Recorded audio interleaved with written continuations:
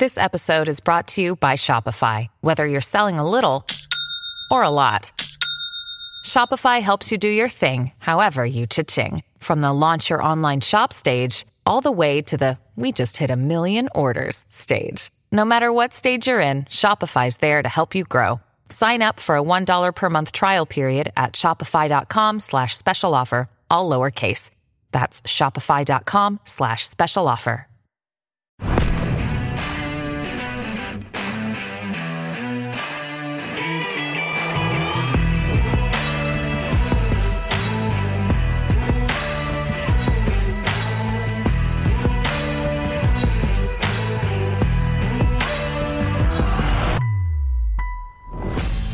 And greetings. Happy Tuesday. Welcome to the Steve Deace Show here, live and on demand. Actually, Wednesday. I lost track of the days. Happy Wednesday. Live and on demand here on Blaze TV, radio, and podcast. I am Steve Deace. He is Todd Erzin, and over there is someone you will not be hearing from much today. Our very own Aaron McIntyre, who probably doesn't even want to put himself on camera today. Aaron has played hurt before. Brutal honesty. We probably shouldn't be doing this show today. And if we were not up against the clock here where the Iowa caucuses in our own backyard are concerned, we would not be. Aaron is very, very down, very ill.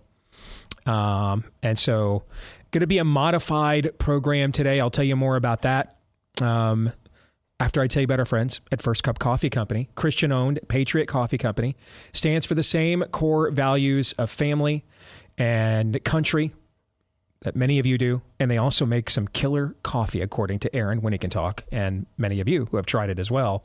There's a flavor for every freedom-loving American. It is shipped within days of being roasted. The roast date is actually placed right there on the bag. You can go to firstcup.com, use code DACE, and save an additional 10% on your order when you do that. And if you subscribe, you can save an additional 10% for the life of your subscription. Firstcup.com, promo code DACE. That's firstcup.com, promo code DACE. All right, so today's show will be a little bit modified. We will not have a montage today. I tried to take as much off of Aaron's plate today as I possibly could. And then also buy, sell, or hold, Todd, we're going to have to slum it and actually read the submissions to ourselves. I'll have to check the fine print of my contract, see if I can endure. All right. Other than that, we will have buy, sell, or hold beginning at the bottom of the hour. We will be joined at the tail end of the program by Florida First Lady Casey DeSantis. She will be here with us in studio here in about 90 minutes. So we look forward to that conversation. So what are we going to do here at the top of the program? And I spent my time at the gym contemplating that this morning. And felt a little, maybe conviction, maybe it was inspiration, that there is something I think we need to discuss on the show that I've not shared with you in the audience. Part of it is because it kind of sounds a little crazy.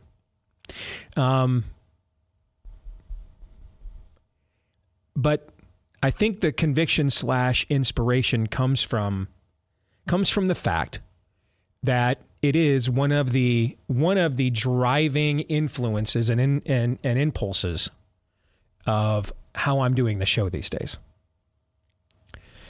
And so because of that, I think it's fair that it needs to be discussed. You guys should know where I am coming from. And it's a topic that has come up a lot over the last year or so. And it's even within our audience, that is, I mean, we push on you guys a lot. We lean on you a lot. And you guys are pretty tough and resilient to keep coming back. And we appreciate that greatly.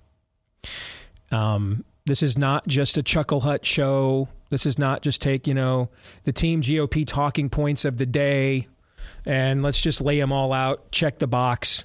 We did the conservative media seminar program and got to, we got it done.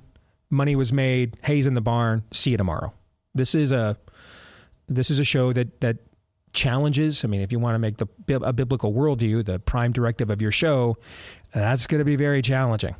It is both the greatest bestseller in human history and the most unpopular book in human history at the exact same time. So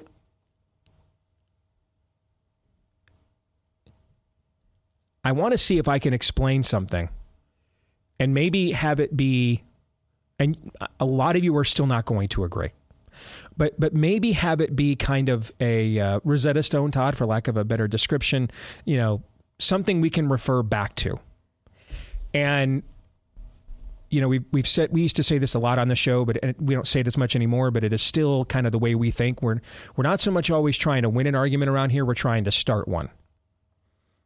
I don't have, as far as I know anyway, some form of like specific prophetic anointing.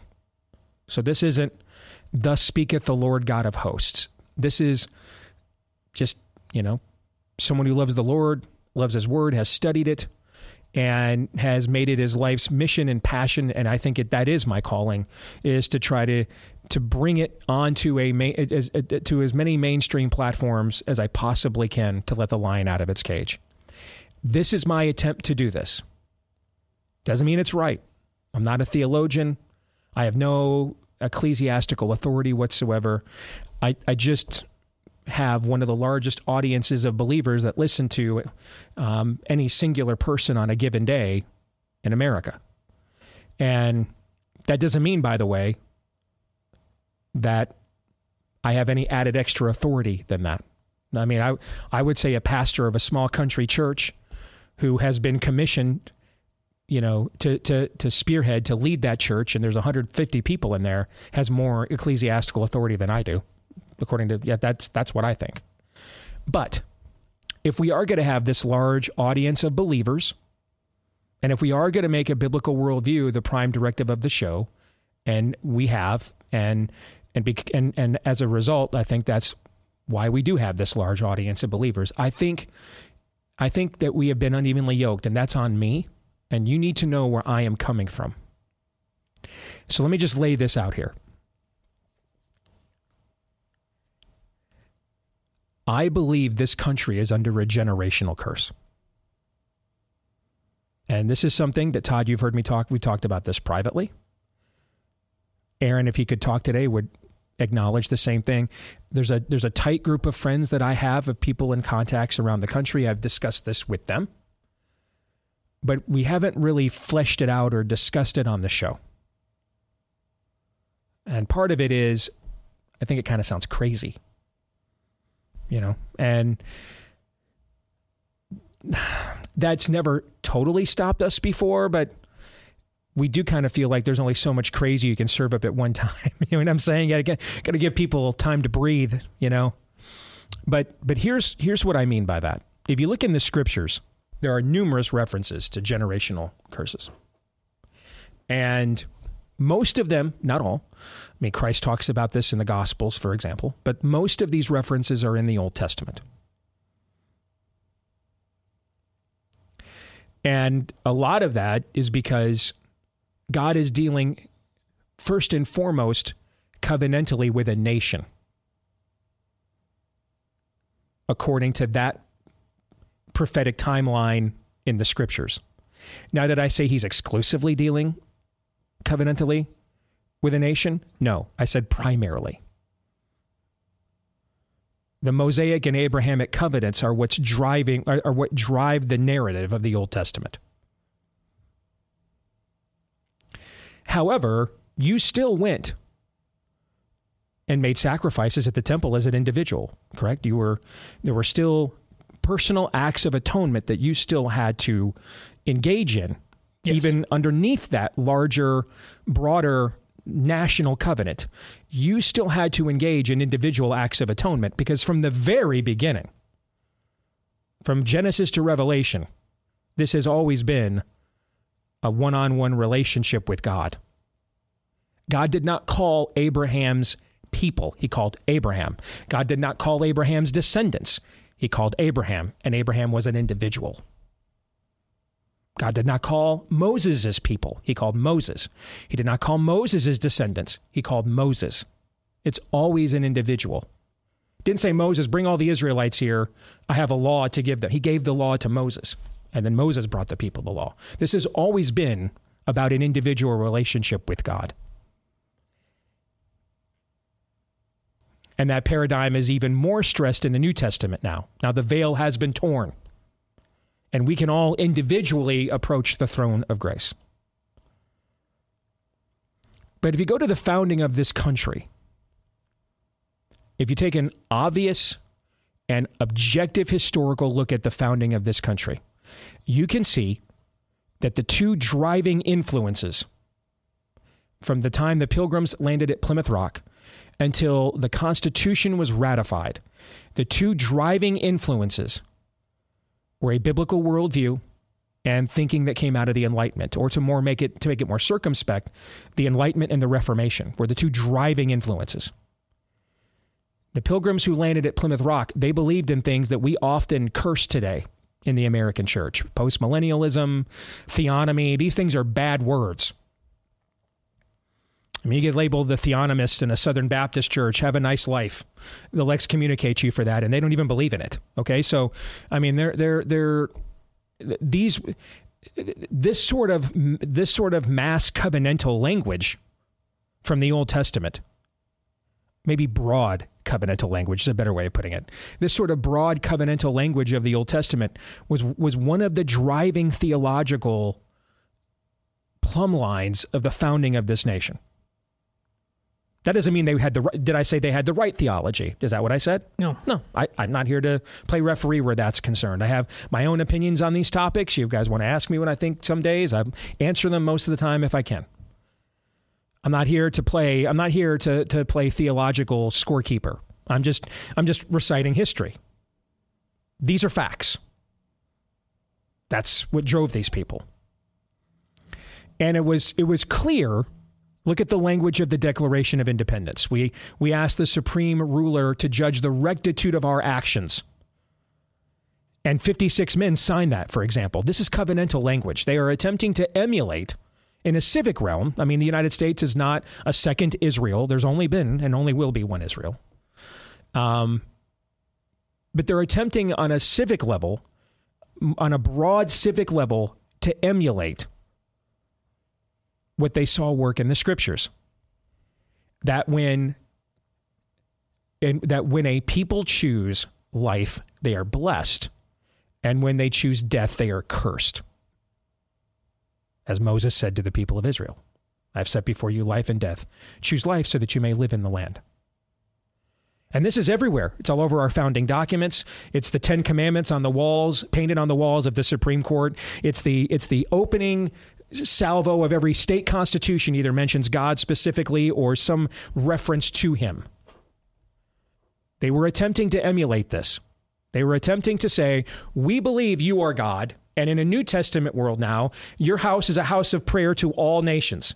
So we, these English-speaking peoples here of these United States, we are saying, we are asking for your divine providence, the hand of your guidance, of your blessing on this land, and accountability and justice, by the way, provided that we live according to the laws of nature and nature's God, the basic morality, the general broad revelation, the natural law that God has revealed to the creation. Fair so far? Yes. Okay. What's happened is there has been a generation that has full-throated, not, and comprehensively, did I say completely? Is that what I said? No. No. But comprehensively has turned away from these things. And it started with the Summer of Love and the dawn of the counterculture, and it just continues on. Now, we had other generations that signed off on all this covenantal language I just talked about, and then went to slave auctions, right? Yes. Yeah, that wasn't good, right? Yeah. The greatest generation came home after saving Western civilization and then gave an audience to Kinsey and Hefner. That wasn't good, was it? No. Which kind of set the tone for all of this. The greatest generation also gave us the Great Society, which was the advent of the welfare state. That wasn't a great thing either, was it? No. So What has been the perfect generation? Given that some of the 56 men that signed that declaration and invoked that covenantal language believed in slavery, or at least practicing it, name the perfect generation of emulating that covenant since the dawn of this country. Name the perfect one. There isn't one. There has not been one. You know why? Because how many perfect people are there? None. But name the generation before the current one, the boomers, that comprehensively rejected it in total. Has there been one? No. I would say no. We've talked about every generation has its blind spots, but comprehensively, every definition of everything fundamental in a human society was brought to bear and made to be questioned in the boomer generation. I don't even know how this is a debatable point. We got divorce culture, we got abortion culture, we got third wave feminism, we got the rainbow jihad, we got the sexual revolution, latchkey kids, deadbeat dads. I mean, I could just go on and on. How much longer should I go on with this? Point made. Political correctness. And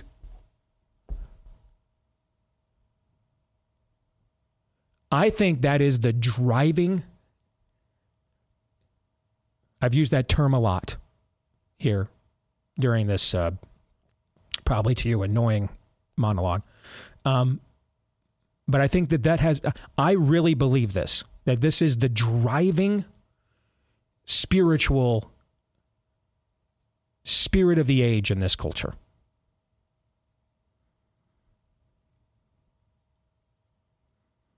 That the country is under a generational curse.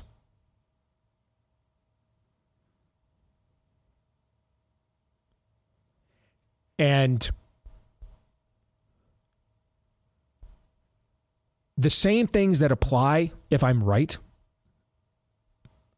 in our time, or applied scripturally, apply in our time. If you are a Christian, it doesn't matter what generation you're in, if you're a believer. It doesn't matter what generation you're in. You are in covenant, right covenant with God.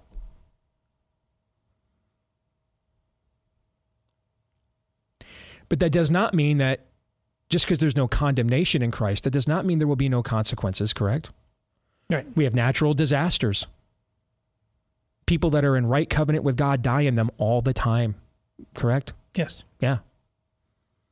We have financial disasters. People who are in right covenant with God go bankrupt all the time, right?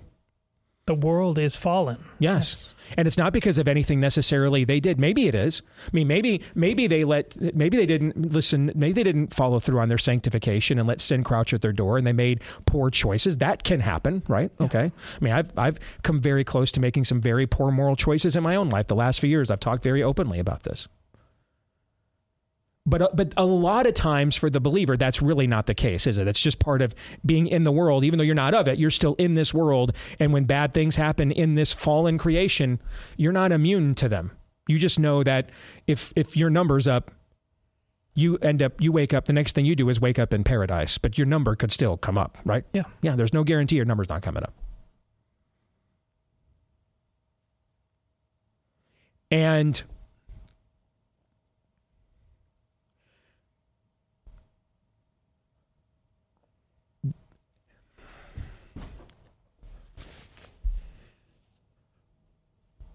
what bothers me is when we talk about these generational things and the amount of people who will email me and say, I'm a believer, I don't believe in any of this, I'm not a part of this. I mean,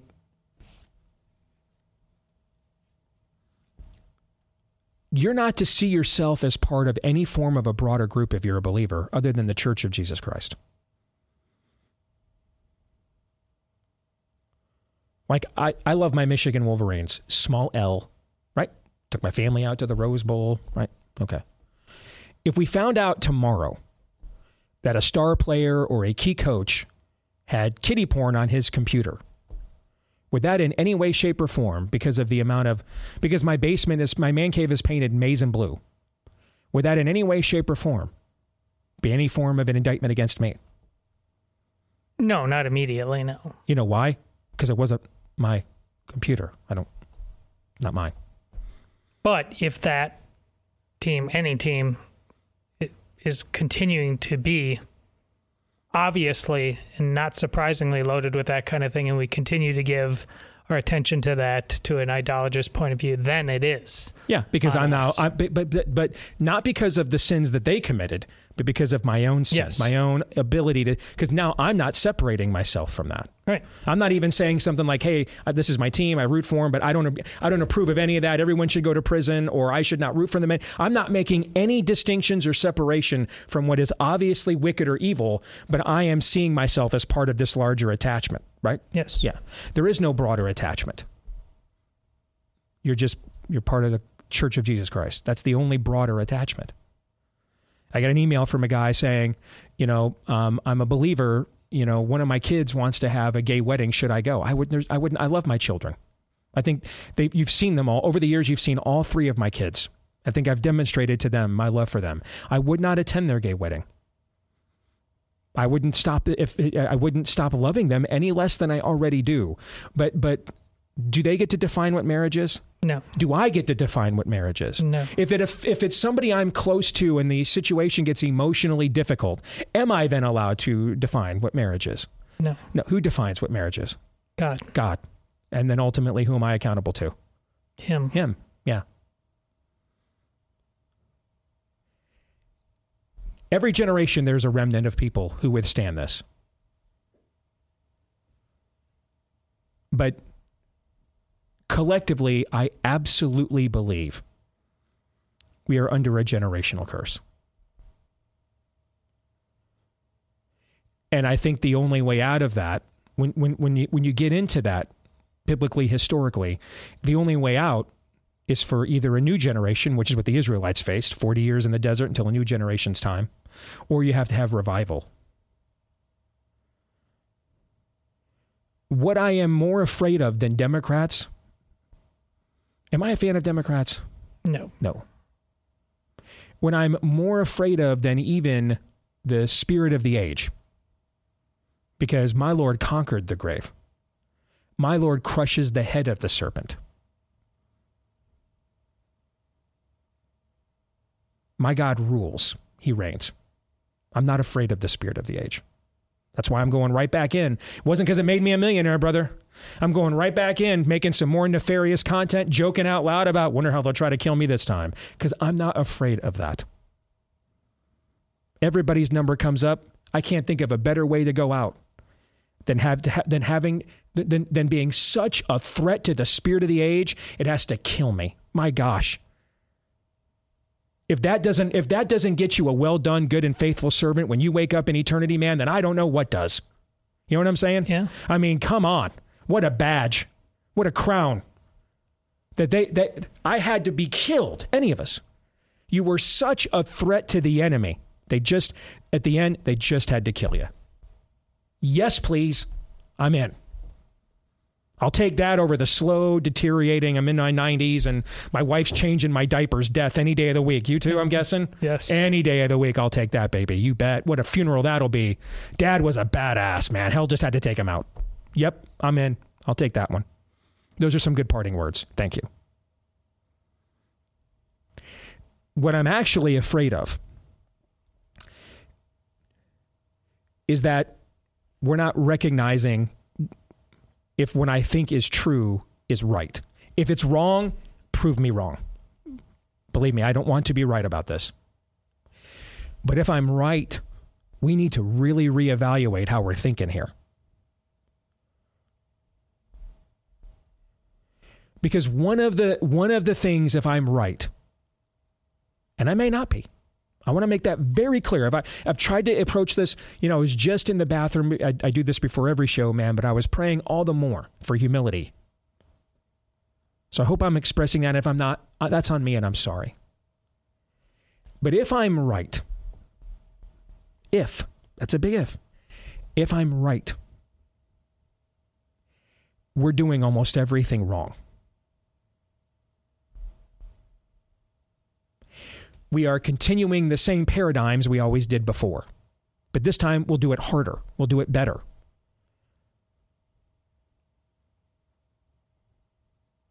I'll Fox News harder. I'll vote harder. You're right, Steve. My generation wrecked this. So we've got to fix it. We've got to fix it. And so I've got to vote for people of my generation, for example, and put them in power and hold on to power. I'm the 82-year-old pastor at a mega church. No one knows if my number comes up tomorrow because I'm not buying green bananas. No one knows who's running this church, man, if I go out. No one has a clue what the line of succession is. There is no 40, 50-year-old man that has been groomed and in the right way, and that people are ready to take over as their leader, as the one to bring them the word. No, I've just got to stand here in this pulpit until my last day with my last breath, holding the rope.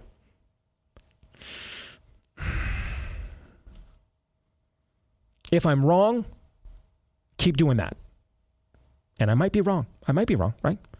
I might be wrong. You're not. If I'm right,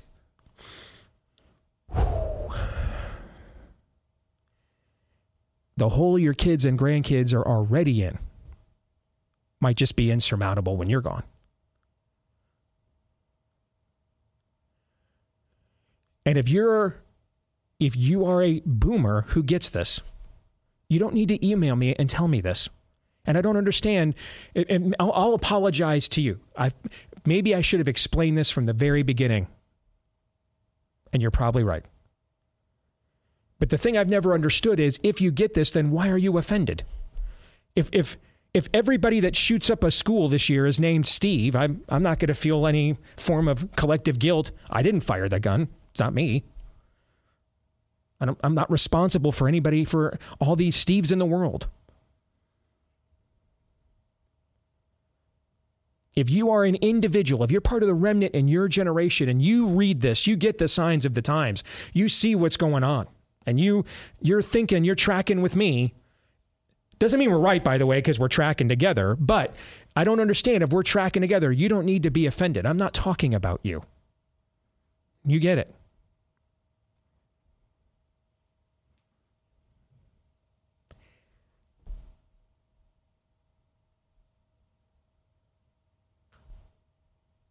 But if I'm right, and we had the first generation in American history just comprehensively,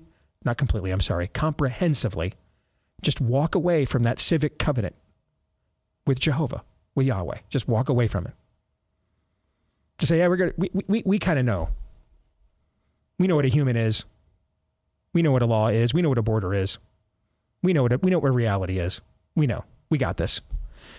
And then they weren't like mass opposed. Even if it was just a small remnant of people, but they weren't mass opposed. In Ezekiel, God says to the watchman on the wall, if I put you there and you did not warn the people, you will suffer. They will suffer for what they said and have done against me. But you will suffer that you did not fulfill your calling and do something about this. That's kind of what I'm alluding to here.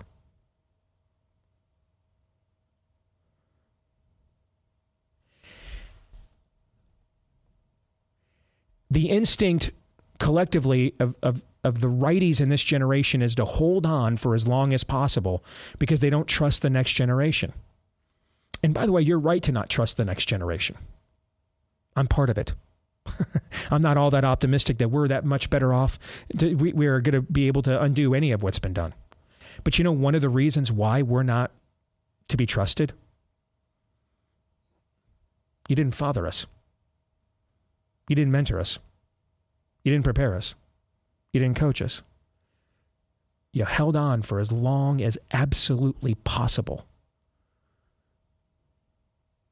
But eventually, Father Time is undefeated, and the generation I'm a part of is going to be 40, 50, 55, and eventually they will ascend.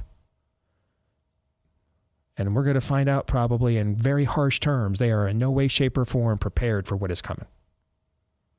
And it's already here. If we're under a generational curse, we need a lot more humility. If we're not, cool. Keep doing what you're doing. Maybe this time it'll work.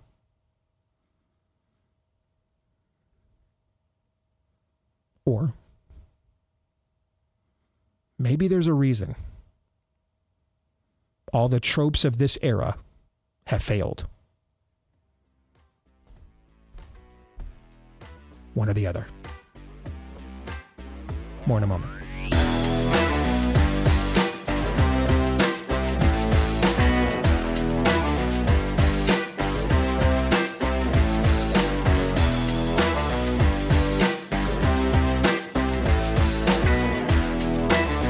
Constitution Wealth is the Patriots' choice in wealth management. Let me ask you something. Do you avoid shopping with businesses who offend your values? That can be difficult to do. Kind of hard to eliminate it altogether. But why not apply that to your own investment portfolio? Constitution Wealth can help you do that, help you to align your values with your portfolio, your principles with your portfolio. They can help you build a solid investment plan because you still have to retire someday. They can reduce your investments in ESG, DEI, and CEI participation, as well as in companies that invest in pornography, abortion, anti-family policies, etc. Reduce your investments in the woke corporations. And in doing so, you have put the prosperity that God has gifted you with, you have put it to good use here in the spiritual battle happening in America. This is your opportunity to help build the parallel economy. Work with an investment firm comprised of professionals who are patriots just like you. Work with an advisor who shares your values too. So why work with anyone else when you can work with constitutionwealth.com/Steve and sign up for a free consultation today. That's constitutionwealth.com/Steve, constitutionwealth.com/Steve. All right, before we move on to buy, sell, or hold, I just brought up a pretty heavy topic, heavy subject. I would like us, Todd, to flesh it out a little bit, either with your thoughts or things that you think maybe I need to clarify. I don't think you need to clarify it, and I think us saying this out loud is as important for us as it is for you. We're not going to be doing you any service going down the road if we don't come to the table with this on our hearts and minds every single day. Some heavier more than others, but this is the whole ball game, and this is end game stuff. There's no way. I didn't know exactly what Steve was going to say, but I that's true. Let me clarify that. At the top of the show, I mentioned to Todd, there's been something weighing on me that I have not addressed publicly that we've talked about privately, and just felt convicted, inspired at the gym this morning with Aaron's montage off the table.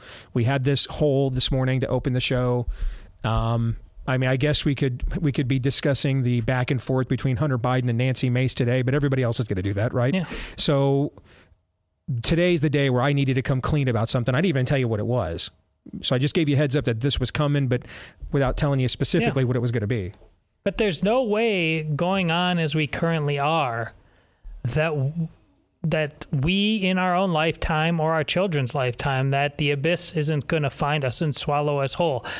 Coast to coast right now, on the East Coast right now, you have them, and this would have been in the montage, they shut down a public school with no plan for education.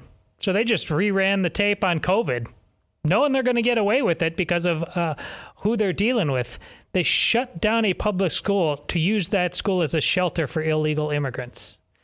Over in San Francisco, in that toilet, they just took a vote amongst the city council there to approve Hamas. You make all the punchlines you want to about the left coasts and all that, all right? But there's never any consequences for that. Even here in our own backyard, we just had the devil statue. Right. All right. Steve and I were talking about financially. You know what? When is it? They just, instead of it's your school, your bank. Just like, sorry, I know that savings, that nest egg you had in there. Nice try, but it's ours now for reasons. Hunter Biden just strolled into Oversight Committee on Congress and then just strolled back out of there with his, and apparently he had his own camera crew.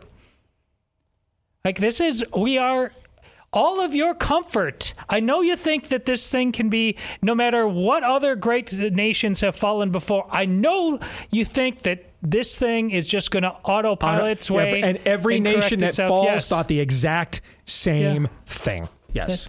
It's not. It's just not. Progressivism is cancer. I don't say that because of rhetorical flourish. It is swallowing us whole right now. And your thinking that the rubber band is just going to correct itself is part of that. That's a progressive attitude. That you don't have to be a citizen. You can just be a consumer. You don't have to stand a post. We're dying, ladies and gentlemen. We are absolutely dying. I mean, you mentioned California. You and I are in our early 50s.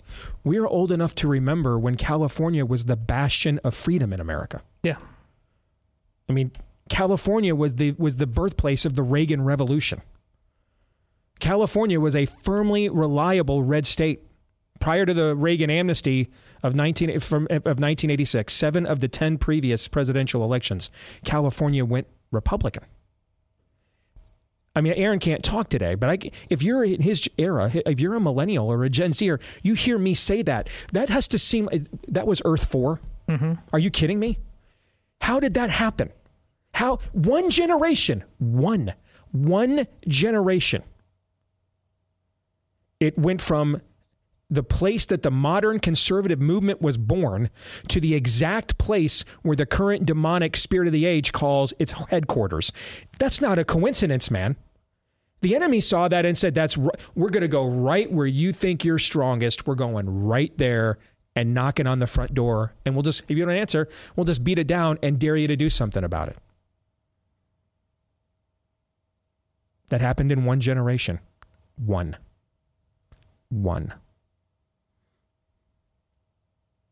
Let's reverse engineer this for a minute, just to prove just to test my hypothesis further. We have talked on this show before that we don't have to embellish the founding and history of this country. The actual truth is its own reward. It does not actually detract from our country's origins. That not every founding father was perfect. I mean, last year, a couple of the Trump grifters lost their minds when I said there were founding fathers in hell. There are founding fathers in hell. There are people who were part of great human efforts all throughout history who are in hell. Jesus himself said, some of you will come to me and you'll say, we did this in your name. We did this for you. And I'm going to be like, depart from me, man. I don't know you. To me, that's like the most chilling verse in the entire Bible, by the way. Because it is not what you do in this life that determines whether you spend eternity with God in heaven or not. But whether you sought God's will for your life in this life, beginning with the forgiveness of your sins, that determines that.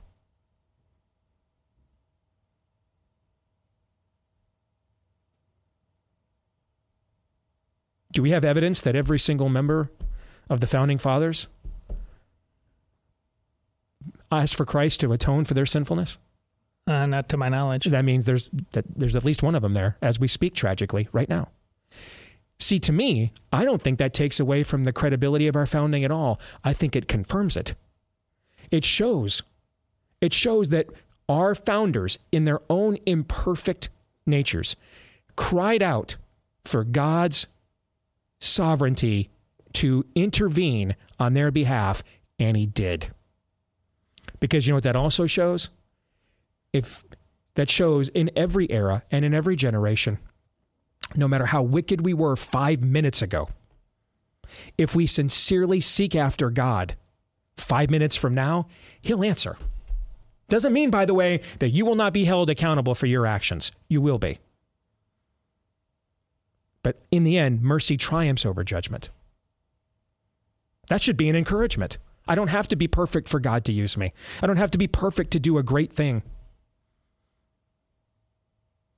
So we don't have to turn all these people into saints. They weren't. And if you read their own words, they're not the hero of the story of this country. God is. God's the hero. So if that can happen at the founding of a country, the forming of a country, right? Right? Yeah. Why couldn't a generation that does the opposite be the undoing of a country then? It only works one way. It only works the positive way. Well, forget can, must in both directions. That's right, because God then would not be just. Yeah. Because then, then he's the hippie God. Everything's good. Everybody's affirmed. So is God a God of grace or justice? Yes. And they both get the last word. In heaven or hell, God's grace and justice both get the last word. You can receive the grace of God and spend eternity with him. And his grace, therefore, gets the last word in your life, right? Or you can reject it and spend eternity apart from him. And therefore, God's justice gets the last word. See, we are not God. We can't do things like that. We can't simultaneously be of grace and justice into perpetuity. He can. So if it's true, we have this remarkable generation of men, that classic Paul Harvey, video on the founding fathers. And here are these men of wealth, in many cases, and acclaim and fame, elites, really, and their cultures. And when they signed this secession document, they knew this war was going to be fought on their lands.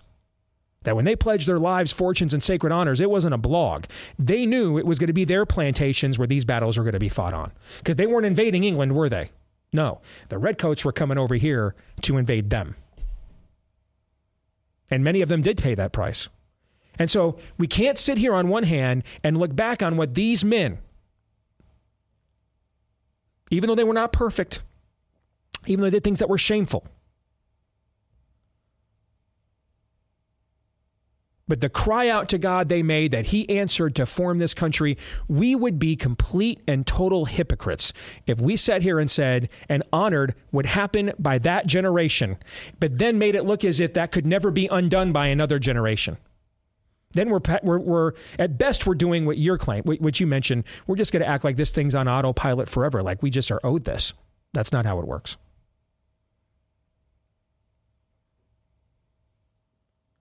And I believe firmly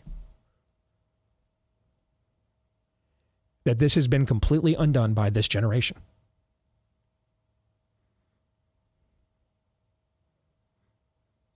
Not the complete generation. And by the way, one thing, I can tell you one thing.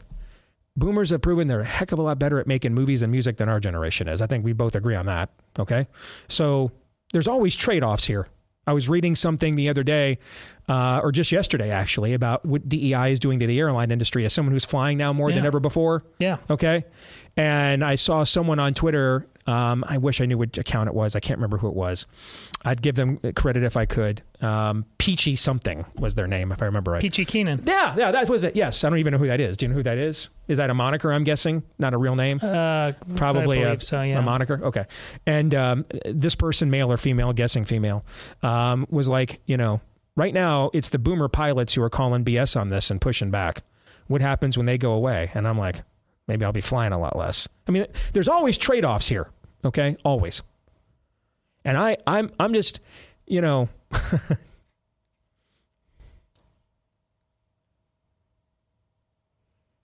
of the reasons why I am so enamored with Ron DeSantis as a potential president and inspired to do whatever I can do the last 6 months to try to make it so. Do you know who the other 3 or 4 Ron DeSantis in our generation we have just warming up on deck? Do you know who they are? I do not. Do you know why you don't know? Because they probably aren't there. Because they're not there. I am not confident that our era, which took the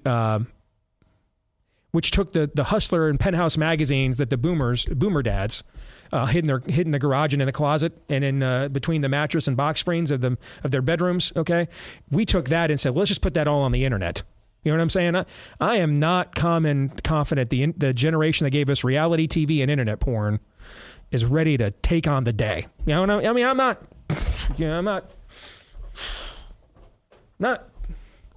not confident that Gen X is ready to here I am to save the day. I don't know about that one. Okay.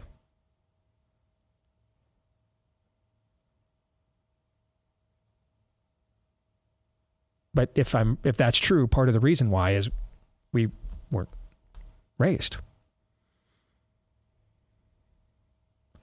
My story of being born to a teenage mom and having a stepdad that barely cared is pretty common, actually. You know what's not common in our generation? The kind of dad you and I are trying to be right now. That's not common in our generation. It's even less common in the generation after us. So I'm not here to claim a generational superiority. I'm not. I'm just saying that if I'm right and we're under some form of a generational curse, having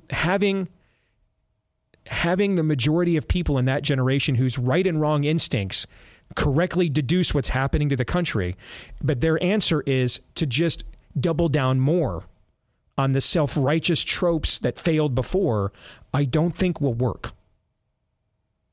And if anything, I think will be received as just more rebellion. We basically, at that point, you become the people that went to Jeremiah, the real prophet. I'm not one. The Jeremiah, the real prophet, and said, what do you mean God is going to judge us? We have the temple. We're making Israel great again. What do you mean? We're not going to be judged. I mean, the lack of humility to accept that, yeah, you will. And if you would have accepted that, maybe Nebuchadnezzar doesn't lay siege to the city and make you drink your own urine and eat your own filth. Maybe that doesn't happen. Maybe the punishment is milder. Who knows? But since you didn't do that, that's how the story ends. And the last king of that era, Nebuchadnezzar, after he conquers the city, he brings that last king of Israel out with his entire court and family, and he kills them all right in front of him. And then he plucks his eyes out. So that's the last thing that he ever sees before he takes him off to Babylon as a prisoner. And that's the end of that generation. And there's people, foreign and domestic right now. It's not theoretical. They're promising all the time that that's not just a story from way back in the day. They want to do that to you right now. And still, while you still have options and breath in your lungs, you keep responding by saying, give me Barabbas. Like if I had 20,000 boomers who sent me a note and said, Steve, we promise to go to every school board meeting the rest of our lives if you will retract your endorsement of Ron DeSantis and support Donald Trump, I'd make that deal right now. Make it right now. But the paradigm of this generation has been to go to no school board meetings and just watch Fox News every night. So here we are.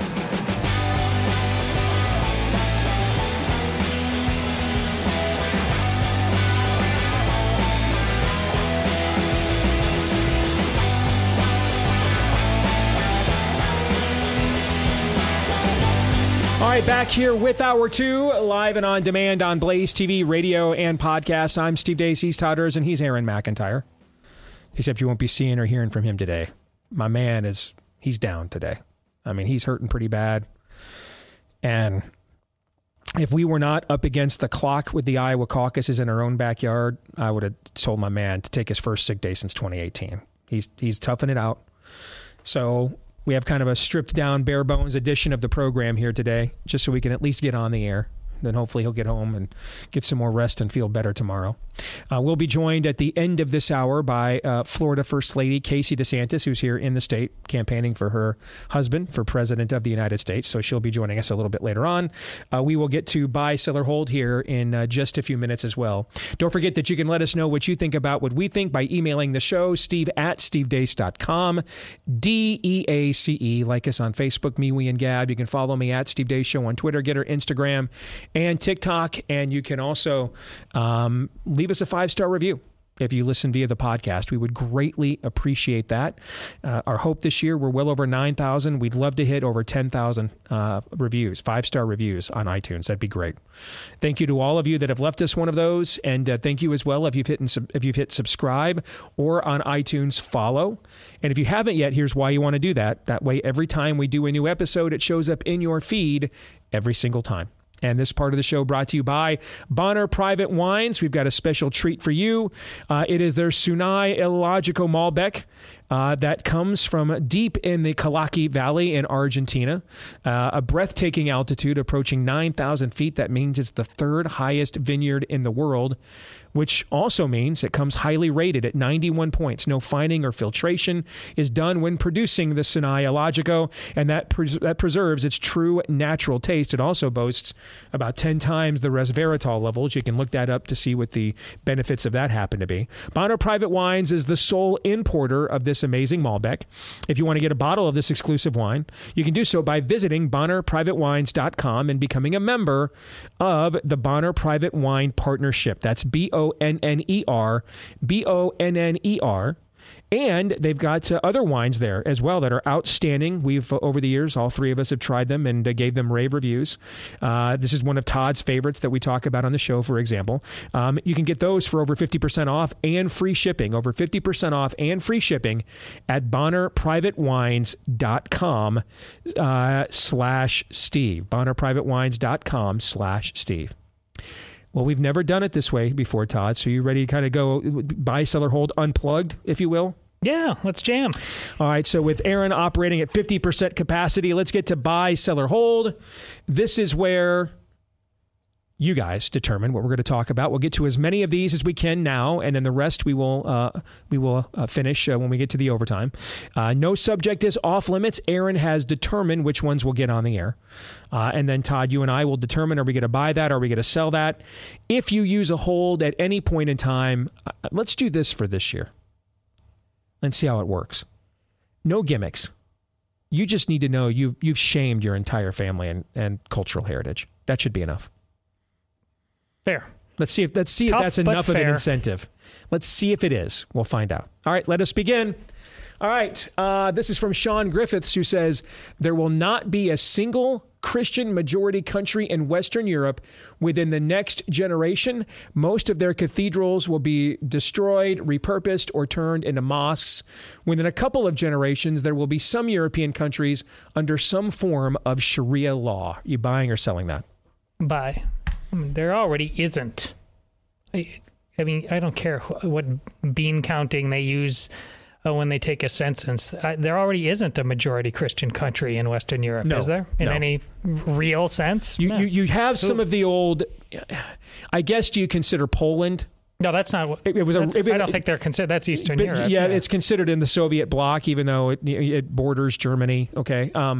But the old Soviet bloc countries are still kind of that broke out of that. Yeah, but are that's still not Western Europe. Yeah, they're the last vestiges of the old Europe. But the only reason I would sell this is much of this is already occurring. Yeah. I mean, this has been going on for nearly a decade, that Muhammad has been the most popular new male baby name in the city of London for childbirths. We've already seen many of the old cathedrals turned into mosques. I think less than 2% of France now is evangelical. So I will buy, and the only reason you would sell is that your timeline is not accelerated enough. Yeah. You just wait though. There's all these Western women who, they're this close in these countries. And it's like the San Franciscan who's voting for Hamas. They haven't made you wear the burqa yet, but it's coming. Sure, and then what? Oh, no, and then what kind of vote are you going to take? You did wear the burqa, brother. Oh well, it was the Chinese cloth face diaper. That was the burqa for the spirit of the age here in the West. But that's why they know they're going to bring the real thing. Yes, that's true too. All right, next. James Miller says Jim Harbaugh will go to the NFL after climbing to the top of the college football mountain at Michigan, leaving Steve and Michigan fans to wander in the desert another 26 years. I'll lead off with this one. I'm going to sell because of your latter part. I mean, we weren't terrible those whole 26 years. We weren't as good as we are now, but we were still averaging nearly 8 wins a year. We won major bowl games. We won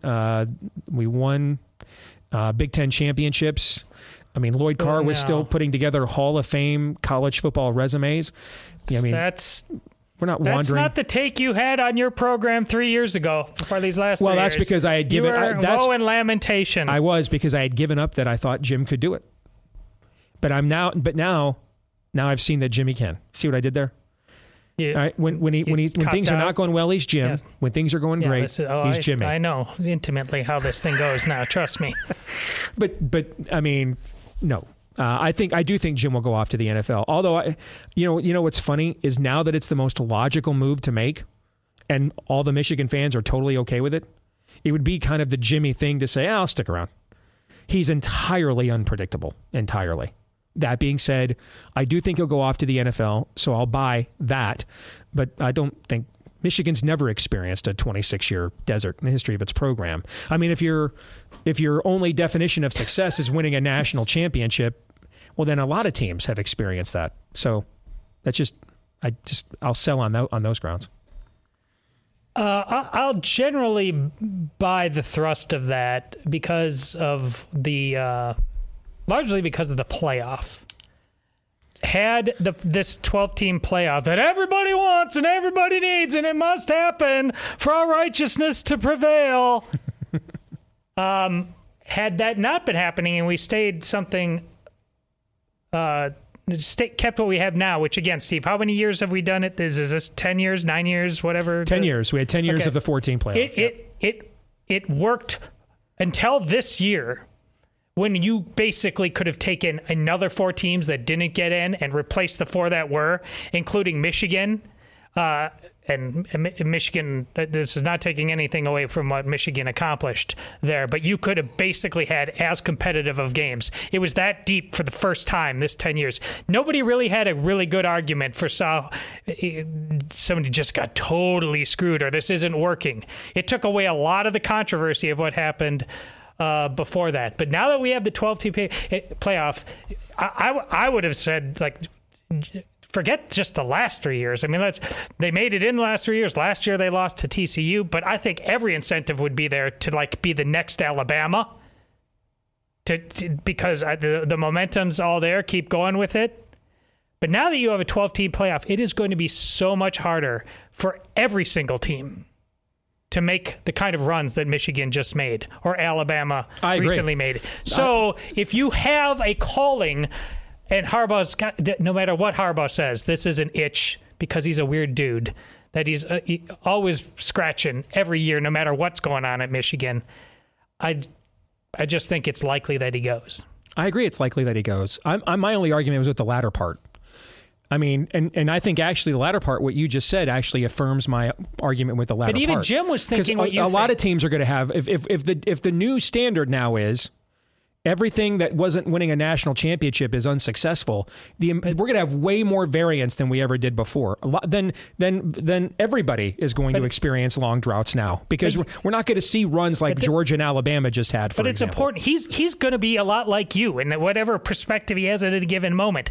It was just a week ago, in the fourth quarter of a game, you said, I guess we just don't win national championships. Correct. Because and that's more and more what all sports people think about this. They don't have any perspective. They're incredibly myopic because this is crack to them. They're addicted to this. And it's even worse than crack because this isn't a bad thing. It's a beautiful thing. And we've still made it our drug of choice. We can't think clearly about it as sports bros anymore. And that's a deep, deep tragedy because this is supposed to be fun and beautiful. And we're sucking the life out of it. So I don't know what... Thinking long-term about this sport is almost like thinking long-term about anything because we're destroying all of it in real time. I agree that long-term thinking about virtually anything in society right now, in our society, is not a good idea in general. All right, next, John Baxter said, top 4 80s female vocalists in no order. Number 1, Whitney Houston. Yes, that's an automatic, right? Yes. Number 2, Bonnie Tyler. Like Total Eclipse of the Heart, yeah, right? I mean, that's number 3, Laura Branigan. That's Gloria, right? Yes. And then number 4 is Pat Benatar. So I think 1 and 4 are automatics. Fair? Yeah. Okay. I mean, the middle two, I think you could take great issue with. Because, for example, we're talking female vocalist. Didn't say soloist, right? Okay. So the Bangles were the greatest greatest selling female musical act of that era. I can't remember the gal. I'm not taking bands. I'm taking this very literally. Vocalist, not necessarily performers. I mean, because if it was performer, you'd have Madonna in there. I don't believe Madonna's a better. So Madonna doesn't belong in there, you don't think? I don't think she's a better vocalist than those four. Than Laura Branigan? I think she's a better vocalist than Laura Branigan. I don't know. When you think of what, I don't know much about. I mean, Bonnie Tyler and her are interesting pulls because what I know of them is from their classic songs. But Stevie Nicks had a very successful solo career in the 1980s. All right, she should be up there before Laura Branigan. I would definitely. A great vocalist. You don't think Stevie Nicks is a great vocalist, really? You think about no, I don't. I mean, she's not. Aretha Franklin had several big hits in the 80s. She's got to be on the list. She might be the greatest female vocalist of all time. Yes, but she's not classically 80s. No, but she had several massive hits in the 80s, more hits than Laura Branigan had. I mean, you've got to put Aretha Franklin on the list. I would put Madonna before I put Laura Branigan on the list. I'm okay with Bonnie Tyler just given the uniqueness of her voice, and she did have one of the seminal hits of the era. Okay, but I'd put Stevie Nicks on that list before her. I mean, those are just a few from the 80s off the top of my head right there that I would absolutely put there. I'm just Laura taking Branigan. Vocalist more literally. Somebody who just can flat out croon, and maybe they're terrible at writing songs. I thought we were missing somebody obvious, and we are. Tina Turner's got to be on the list. She was a massive solo selling artist, and she's absolutely. I don't disagree about that, but she belongs on the list before Laura Branigan does. I think maybe the thought is she as much 70s as 80s? No. All her big hits, when she was with Ike, that was the 70s. But as a solo artist, all her big hits were in the 80s. I'd have. That's the best name that's not on there that I would absolutely take. Yeah. All right. Next one. So we're selling that list, though. I'm selling it. No, I bought it. I'm fine with it. Okay. Jim Stalker says there hasn't been an election in the United States since its inception that has driven the country solidly onto a course toward less government and more liberty. Each has driven the country toward more government and less liberty. Yes.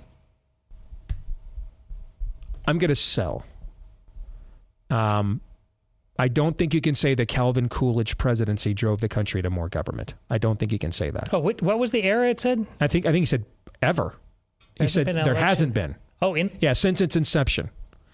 I would also, in a way, I would argue the first election did, because by virtue of having it and not accepting the offer to become king, George Washington inherently gave us less government than we would have had if we had a monarch. You see what I'm saying? Mm-hmm. Okay. So while I'm by the spirit of your post, I'm feeling you, dog. Okay. By the spirit of your post, I'm feeling you on a literal application of it. I think it's an overreach, so I will sell.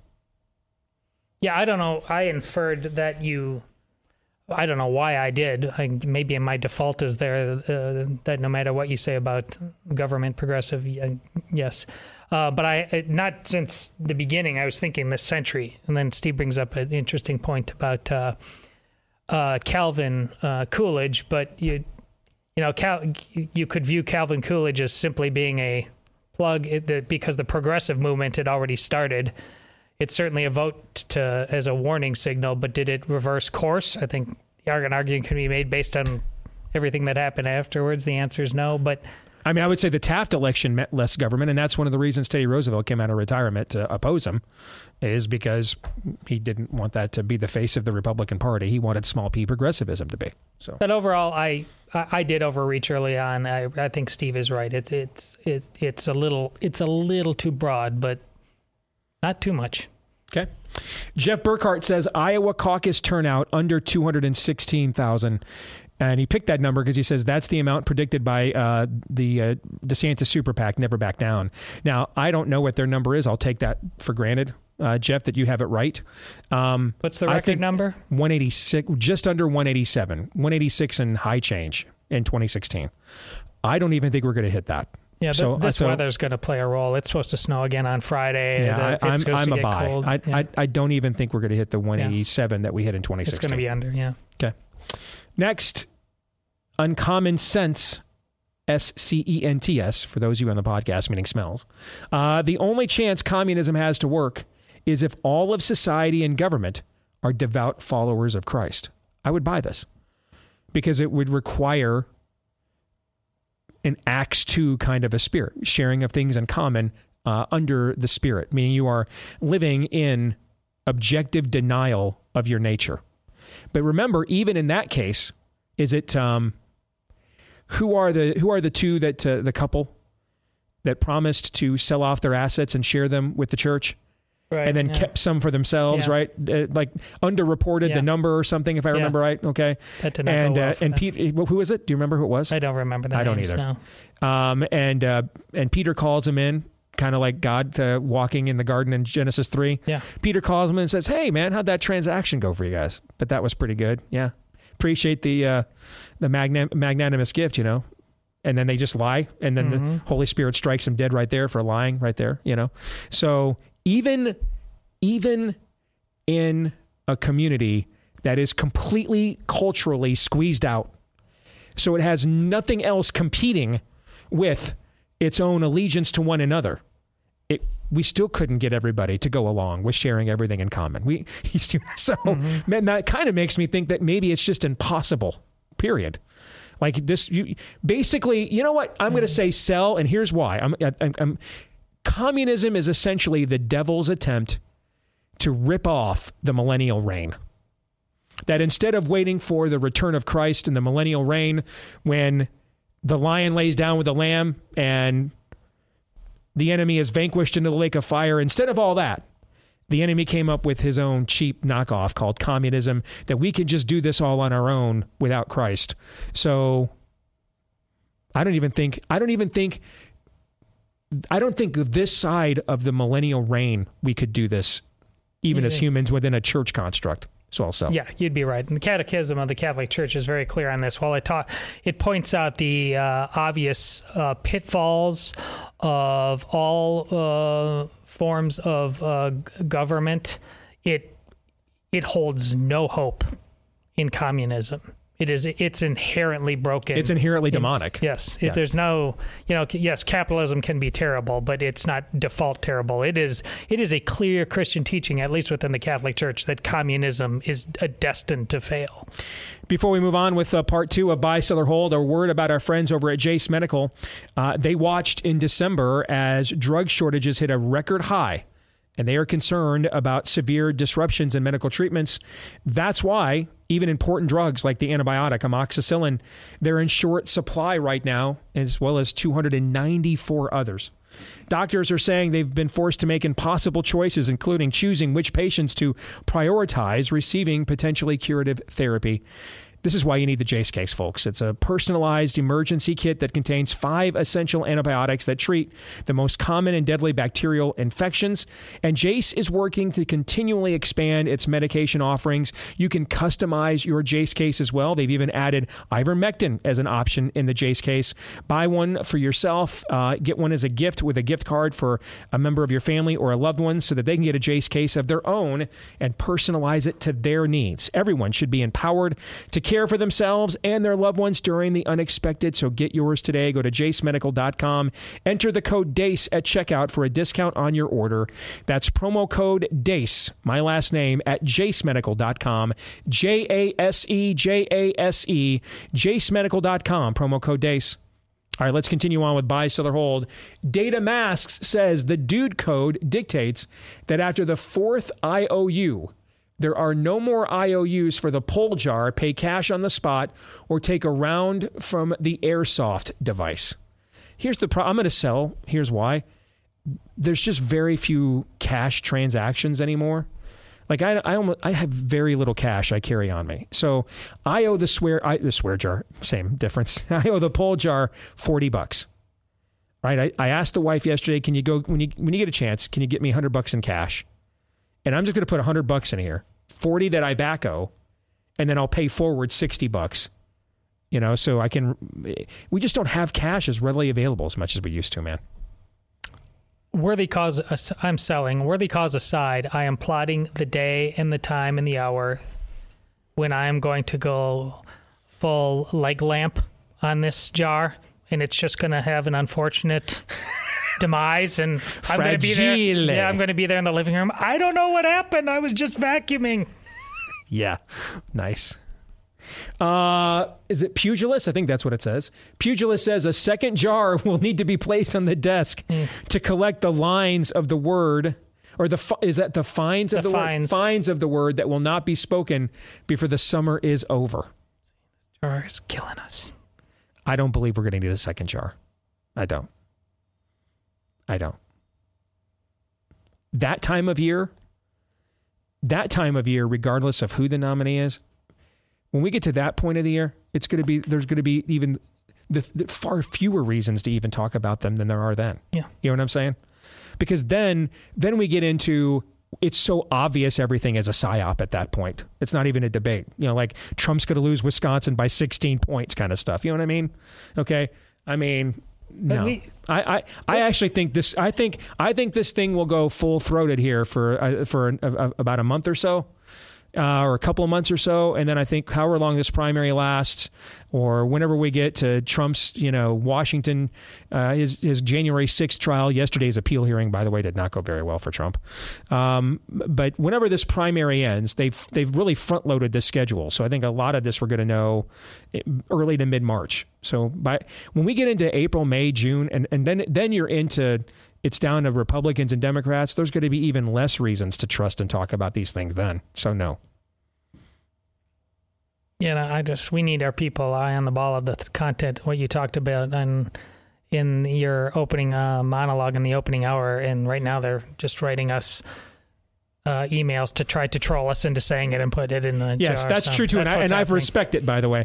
I have to tell you, man, again, I'm going on 4 weeks since I muted as many references to that word as I could on my Twitter account. I got to tell you, man, I'm actually reading more stuff. There's more think pieces, more stuff that I'm like, I'm going to read that full, all the way. It does really show you how much content is just driven by these things. And it's just so shallow, vapid, and unnecessary. All right, let's continue. B-Rob says Ron DeSantis and Donald Trump will be separated by less than 3% in the final Iowa caucus tally. What do you think? It was a little less than 4% between Trump and Cruz, I believe, in 2016. It can go as long as that margin can go either way. I think DeSantis is going to win. You do. If Iowa is still Iowa, this is the conversation. I know we don't quite agree on it, at least the last time we had it, but if Iowa is still Iowa, all the signs are pointing that absolutely everything that the way they voted in the past, in terms of the endorsements that happen right now, I believe Ron DeSantis is going to win, and Iowa is going to have to do some clear-headed thinking, and all of on every level about what's different now, because voting for Donald Trump, and certainly doing it overwhelmingly, makes 0 sense for Iowans. Whatever the other states end up doing, I don't know. But Iowa, if Iowa is proud of who has been its in the past, you need to step up and you need to vote for Ron DeSantis. Because otherwise, what you've been doing this entire time makes 0 sense. And I'm going to hold you to that. I'm going to sell because I honestly don't know what's going to happen. I live in the most densely populated part of this state. And I don't think I've seen a single Trump sign the entire time. I didn't know what a Nikki Haley sign looked like until last week. And I don't want to make it look like everybody's got DeSantis signs in their yard, because they don't. I've seen 4, which is 4 more of it than I've seen of anybody else's, not counting my own. It's the weirdest. And I'm going to tape something with Stu for his show tonight, after we're done here today, where he wants me to get in depth about Iowa. Stu, if you're watching, be prepared to be disappointed with my answers. I don't have a clue. It's the weirdest, most peculiar cycle I've ever seen. I have a hard time believing that Trump has a 30-point lead. I also have a hard time believing, or I would have had a very hard time pre-COVID believing that everything would be that far off. Until, they also told me that masks work 99% of the time, and so does the jab. So I don't know. If you had enough...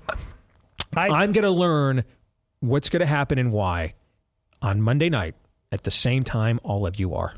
If you had enough faith in your issues in the past and that those issues were so important and so fundamental to why you show up on that cold and snowy night that you anointed Mike Huckabee and you anointed Rick Santorum and you anointed Ted Cruz, and you didn't care what the polls said during that time. You didn't care what any national media said. You didn't care what Hollywood said. You said, we're Iowa. We're going to do what we think is good, true, and beautiful.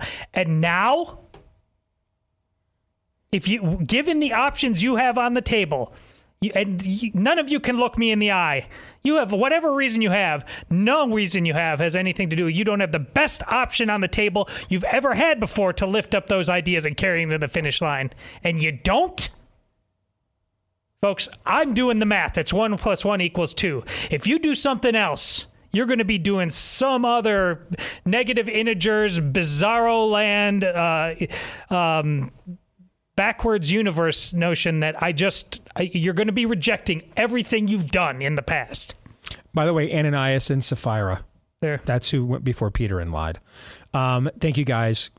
Good to see the biblical literacy in this audience, because there's literally 70 emails in my inbox right now.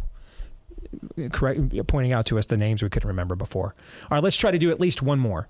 From Alex Pichardo, Donald Trump's chances of getting put in prison are higher than anyone on the Epstein list. We are not a nation of laws and never have been. We are a nation of political will and always will be. I think this is an unquestionable buy. It only has to be 1% for that to happen. You beat me to it.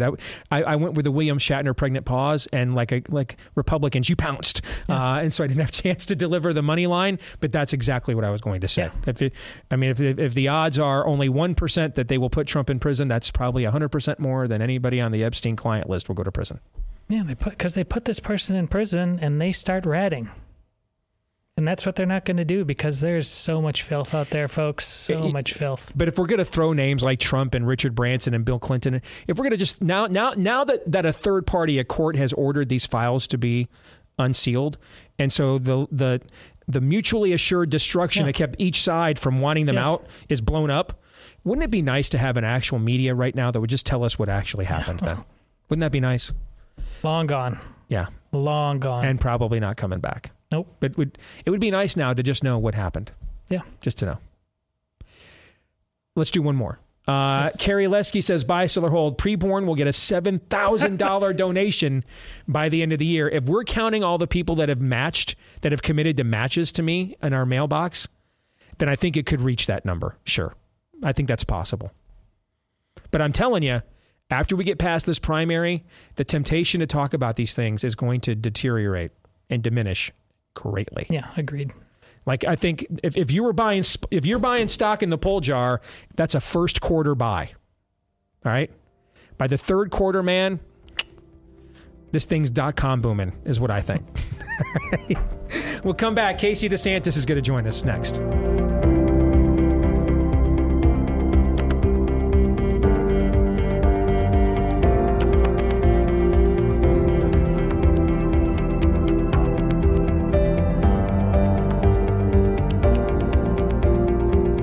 We like to remind you that Patriot Mobile has been America's only really American mobile phone company for going on a decade now. And that's why we are proud to partner with them. I actually ran into one of the mucky mucks over at Patriot Mobile about a year and a half ago. And he came up and said, wow, your audience has been phenomenal for our company and has really responded well. So let's keep it going. I mean, we finally took our own advice. We hung on T-Mobile for a long time, mainly because I was just lazy and figured switching would be impossible with, all the different lines and stuff our family has. And then T-Mobile sent out a text alert one day saying they were going to start censoring texts for misinformation where COVID was concerned. And that's when I finally called Patriot Mobile and I said, all right, whatever the hassle is, we're making that switch now. Turns out it wasn't a hassle at all. Then you start thinking, like those Aaron Rodgers commercials. Well, maybe they're just, making it easy for me because, I'm on the air talking about them. But I've heard from a ton of you as well that they made this switch as seamless as absolutely possible with their 100% U.S.-based customer service team. You can keep your number, keep your phone, or upgrade if you want to do that. If you're a veteran or first responder, let them know when you go to make the switch. They have extra ways to say thank you for your service. For the rest of us, you can get a free activation with the offer code STEVE if you make the change today at patriotmobile.com/Steve. Again, patriotmobile.com/Steve, or call them at 972-PATRIOT. Joined now here in studio by Florida First Lady Casey DeSantis, who is here as we're down the stretch with the Iowa caucus. It's good to see you, Casey. How are you? Hey, good to see you. A little bird told me it was going to be 20 below on caucus night, so I'm teasing him because apparently you got Celsius confused with Fahrenheit. That's okay. Happens to the best of us. That's true, but now it's going to be cold. Now it's going to be pretty close. Now I'm told it might be minus 14. It is going to be cold. Yeah. So I have extra layers, so thank you. And a heated vest. Just on the personal side, living in Florida, what's it like being up here around all this all the time with the weather? Well, so I grew up in Ohio, right? In Troy, 45 minutes north of Dayton. So I was used to the snow. You've seen desolation. You've seen some things. Listen, I've shoveled my car out of the snow, no snow days. I mean, I grew up with that. But I'll tell you, when you move to Florida, your blood thins a little bit and you turn into a little bit of a weather wimp, which is what. But I'll tell you, I'm getting my bona fides back coming up here. The snow is great. So we were out playing in the snow yesterday or 2 days ago, actually the past 2 days, with Mason, my son, who's here with me. But, it's the wind that really gets you. When the wind comes in at 20 miles per hour and it's horizontal snow, that's when it gets really chilly. That is true indeed. So what's it been like on the ground down here for the last stretch run in Iowa? Yeah, it's been great. There is a lot of enthusiasm. There is a lot of folks who obviously, and this has been one of the greatest parts of this process, Iowans take this process very seriously. I go out and I'll meet with folks and do coffees, and they'll come with legal pads of questions and notes and research on Ron and the other candidates. And so, but you see a lot of enthusiasm and support, and here's why. Because at the end of the day, the people of Iowa understand we need to send somebody to Washington who will actually get the things done that they say that they're going to do. I mean, we are tired as Republicans of losing, and we are tired of people saying that they're going to do all these wonderful things and never act upon it. And so when you look at what's happening in the southern border, and that's one of the number one issues in addition to the economy and the indoctrination that's happening in the schools, but the border, 8 million people coming across just under Biden. I mean, the people that are coming from countries and places that, are shouting death to America. Don't think for a second they're not trying to infiltrate our southern border and come across and potentially, and God forbid, I hope not, but to do us harm. They see this. They want somebody to be able to get it done on day one. And they look at Ron in the state of Florida as a guy, when he says he's going to do it, he not only delivers, he over-delivers. And that's what we need.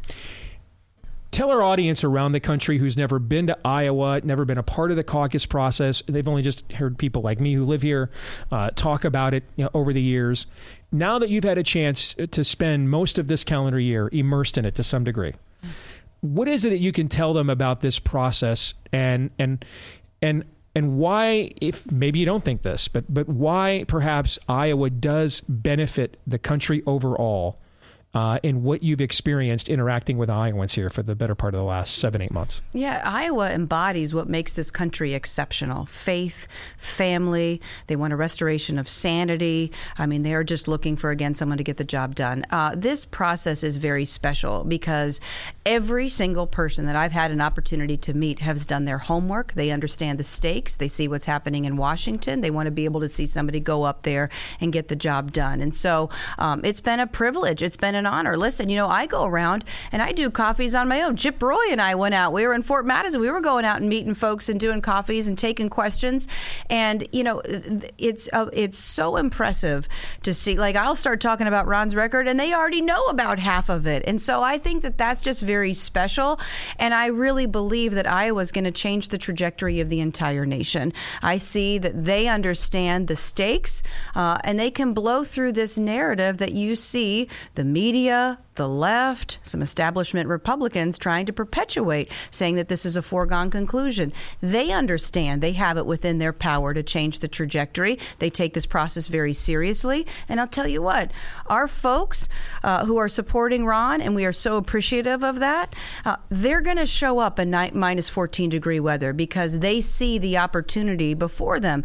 Just like when you had Carter and you ushered in a Reagan, we have the opportunity with Biden to usher in a Ron DeSantis, and they get that. And this is one of those opportunities where we can change the direction of this country and restore what makes us exceptional.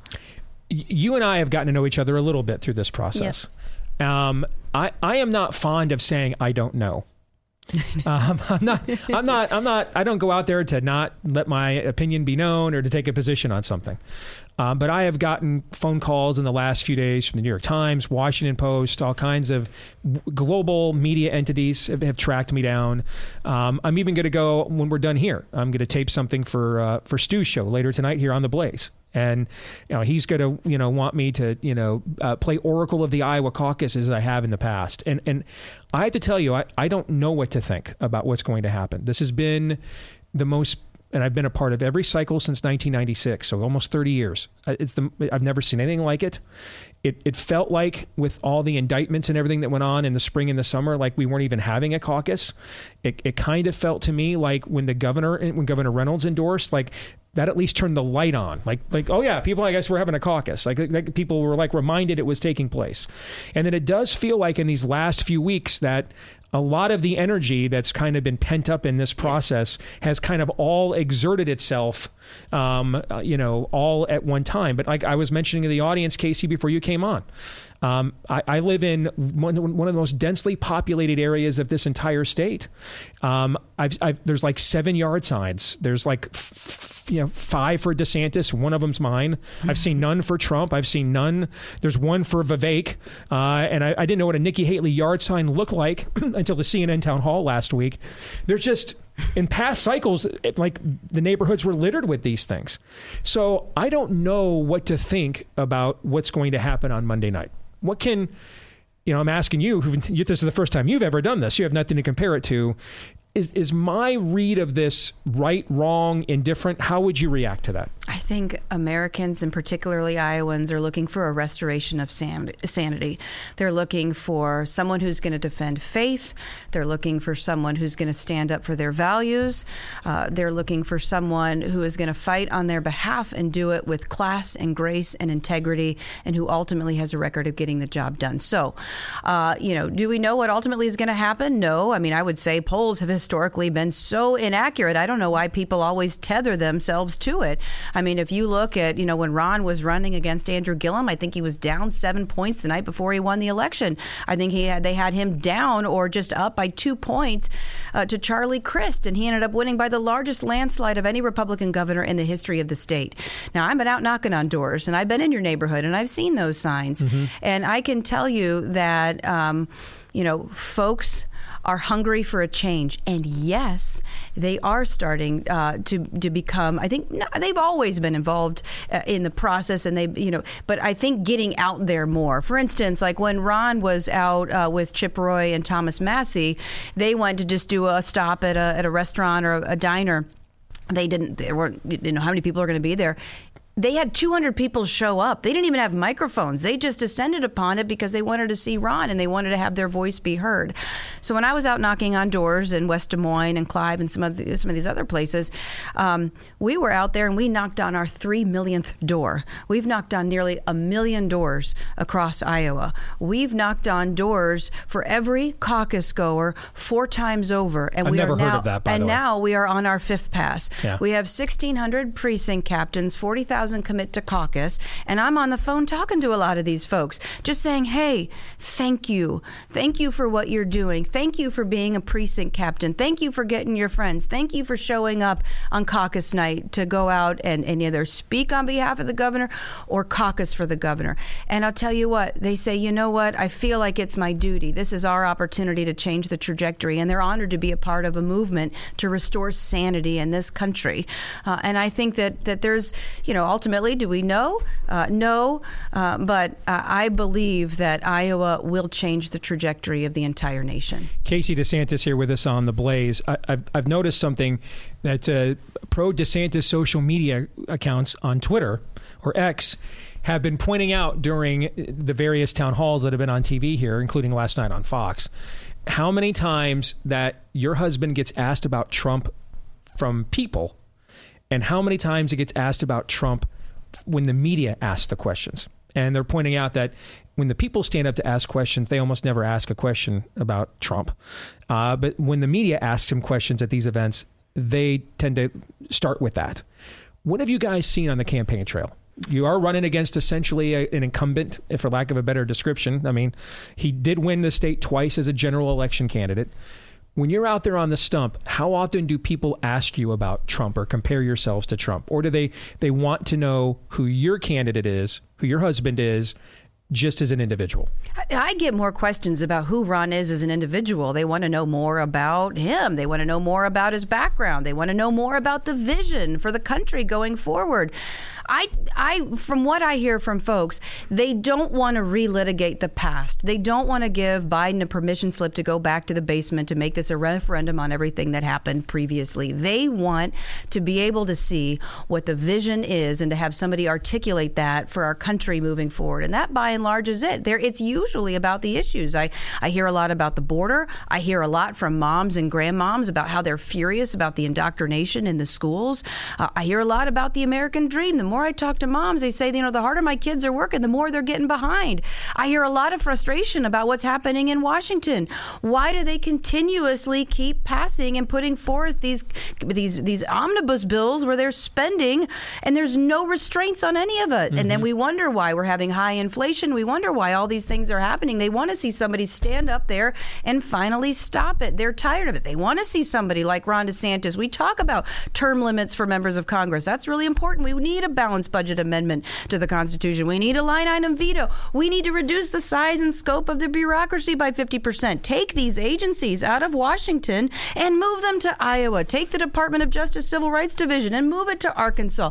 Get we the people back in the government. And oh, by the way, when you make Ron DeSantis the nominee and then you get him into the White House, an all hands call on deck to the people of this country to say, come and serve in Washington, because this is the election and they understand, as our founders created, can we, the people, govern ourselves? Or are they going to be elites up in Washington in their ivory towers dictating to us how much rights that we can have when they deem it's necessary? They understand that Ron is that vessel to restore our constitutional system and decency and goodness and faith and family. And so I get questions about the issues, and I get questions about how do we get this country back on track before we lose the foundations where we may never be able to get them back? And they are very concerned about the prospects of that.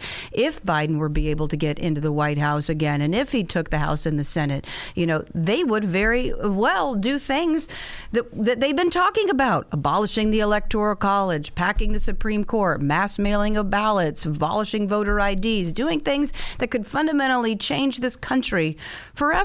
And you've got one guy willing to hold the line to defend everything that made this country great, and that's Ron DeSantis. And so I see that as what people are looking for when they are going to be going out and casting their vote at the caucus. We've got about 2.5 minutes.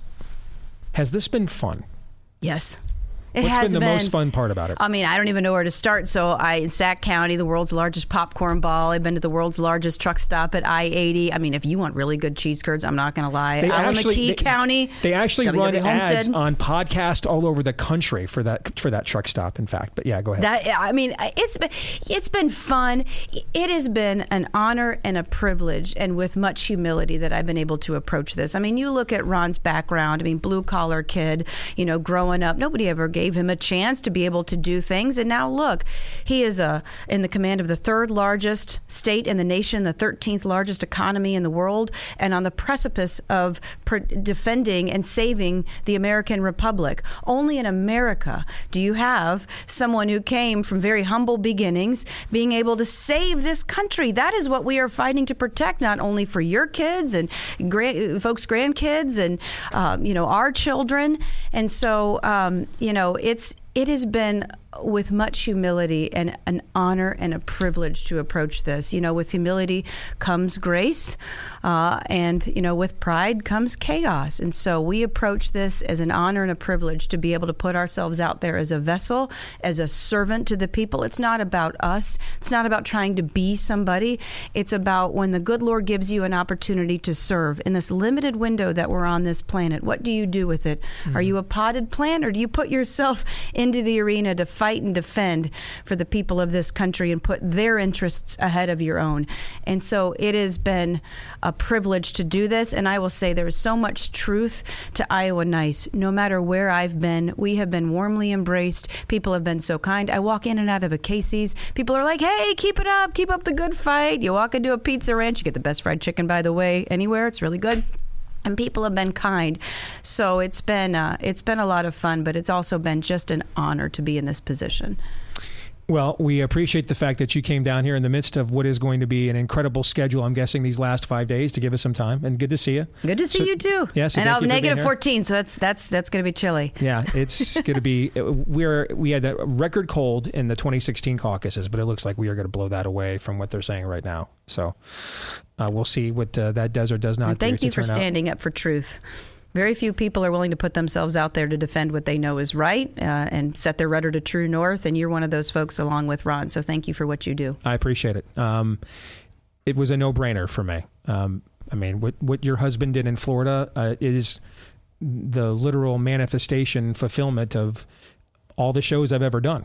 So, I mean, it was just simple math to me. And when you move as many times as a kid as I did, when you were the new kid in school as many times as I've been, you learn how to get by without popular opinion a lot. So thank you, Casey. Yeah, you're welcome. Thank you. All right, that'll do it for today's show. We're going to stick around. Todd and I will. We've got some bonus buy, sell, or hold to get to in the overtime for subscribers.